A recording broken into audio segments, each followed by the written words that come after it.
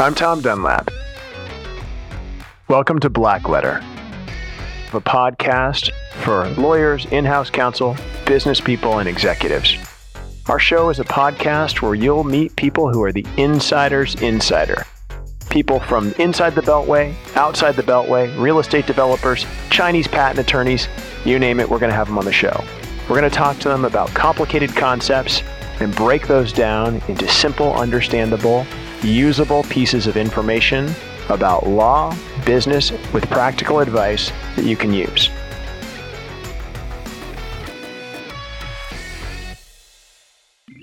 If I'm a scriptwriter and I sell my script to somebody, can I retain some of the IP rights? Can we split those rights up? If I'm making a movie, can I leave some of the rights? And I almost gagged, and everybody on the panel backed me on this. It was fantastic. Very experienced producers and Andy, who is a producer as well. But all of the IP has to be in one LLC, and you have to know where it is, and you have to own it. And so when we talk about that from the get-go, all of the music, all of the pictures, all of the location releases, all of the talent releases, every single word and image that appears in your movie, you have to have either a right to use from having somebody have signed and given you that right, or it has to fall under something called fair use. And there's a great resource for that. Stanford University has a fair use center online that can help you kind of muddle through fair use issues. But you either have to have a writing giving you the right to it, or it has to fall within the fair use doctrine. Do not expand that fair use doctrine on your own. So a young gentleman yesterday stood up and said, I'm making a movie and it's about a true crime and a lot of the facts are similar, but I changed the name and the place. Is that fair use? And I told him point blank, I don't know, because it's very fact specific. So I would need to sit down with him, know what the crime was, know exactly what he did and how he changed it, and we could figure out if it falls within the bounds of fair use. Maybe. And maybe it's not even a fair use issue. So if your use is transformative, which is another lawyer thing, and you do not have to know what it is, you just have to know it exists.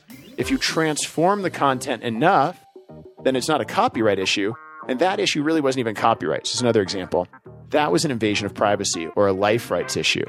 And so you can't make a story necessarily about somebody else's life unless they're, quote, famous without their permission.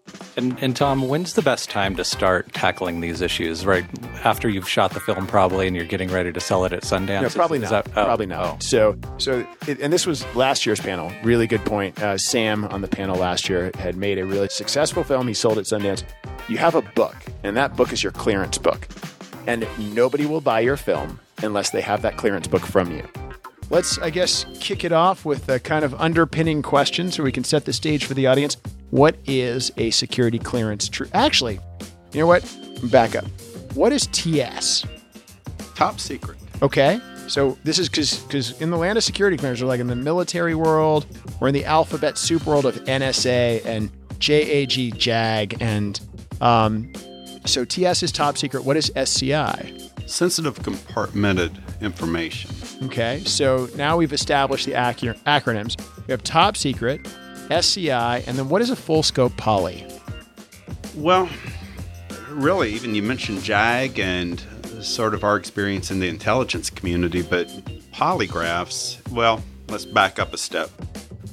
Security clearances are something that's used throughout the government. There's employees at Homeland Security, Department of the Interior, there's EPA attorneys. There are people all over the federal government, especially in this area that we're in Northern Virginia, that have need for security clearances. But then some agencies, usually in the intelligence community, have a security clearance that relies also on a polygraph examination, a lie detector for the employees that would hold it. And you can have two different types of polygraph examinations. You can have a CI, a counterintelligence polygraph that will just sort of be a lie detector test about whether you've turned over information to sketchy people in the past, or you can have a lifestyle polygraph that gets more into questions about what have you done, what crimes might you have committed sometime in the past.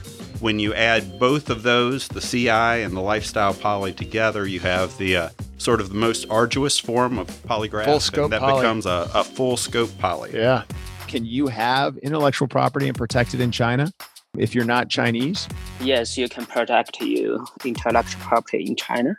So basically in China, we have different laws to protect different intellectual properties. For example, we have patent law, we have trademark law, and we also have copyright law. Yeah, we have laws and also we have enforcement. China is actually the best place in the world, in my opinion, to enforce patent. China has a market to protect. And because of that, China over the last, really the last 3 years or so has gotten very serious about patent protection. We've got this search report for American Bully Brewing to see what other registrations and other uses of similar names there are. So that's where we start, is by looking through that report. And we'll see a lot of stuff on here. There's So what are you looking for, David, when you look at the search report? So we're looking for a couple of things, but the primary one is whether the same name or a similar name is already taken. If somebody's already using the same name or something really similar, that's going to prevent you from getting any protection on your beer and on your brewery name. How do you get ahead of the game to make sure your stuff is correct and right? And is there anything you can do? Yeah, there's several things you can do. I think the biggest one that most companies mess up on or fail to do is have a implemented document destruction policy. You're not allowed to destroy evidence once a case has been initiated, but if you have a routine policy that every 18 months you purge your email archives, just as a matter of policy to save server space and so forth, then you don't have such a backlog. When you get into court and they ask for every email concerning such and such a topic, you only have what you have. And as long as you sort of have a policy in writing that's implemented on a routine basis, that will really reduce the volume. The takeaway is be on the front end. Get your trademarks and be the enforcer, not the enforcee. Right. If you're starting a new brewery, do your due diligence and get your trademarks first. Because I think some of that process bakes in reviewing and making sure you're not using anybody else's mark, and you're not going to get that letter and spend all that money to change your brand. We had a local restaurant that for a brief time they wanted us to do a private label for their restaurant, and I won't say which restaurant. Great place, great guys, but they had a concept and they wanted to call it something loco for Loudoun County, and it's like, Four Loko is a beverage, right? Like no, you can't use loco, and I think that basically killed it for me. They were really intent on calling this product like Loco something, and I was like, well, we're going to have to own it. We're going to have to trademark it, and that's never going to happen, right? We were going to put out a product called Grey Ghost at one time, right? And that's too close to Grey Goose, right? Grey Ghost is the nickname for John Mosby, but it's too close. It's too close. Yeah, so we'd say, sounds interesting. And we'd invite you in to meet. Thanks. Yes. That's my Slack back to you. Yeah. We'd invite you in, and we'd really want to drill down on what your business will be. And you have to identify how you're going to differentiate yourself in the market, what your market will be, what your audience will be, what your costs are to get this off the ground. Are you saying I need to make a business plan before I start a business? Yeah. This sounds suspiciously like work. It sounds like the 20th century to write a business plan, but everything's on PowerPoint now. But yes, you need a plan of what your business will be. Okay. And you need to identify all the steps it'll take to get to that business. I taught a class in a high school a couple of years ago. And it was the greatest question I've ever received from anybody I've ever talked to. Was a kid asked me, what's the newest thing in employment law? And I thought for a second, and I pulled out my phone. I said, this is it. And they said, why? So because everything that goes on right now is memorialized. Yeah. Whether you've done something good or bad.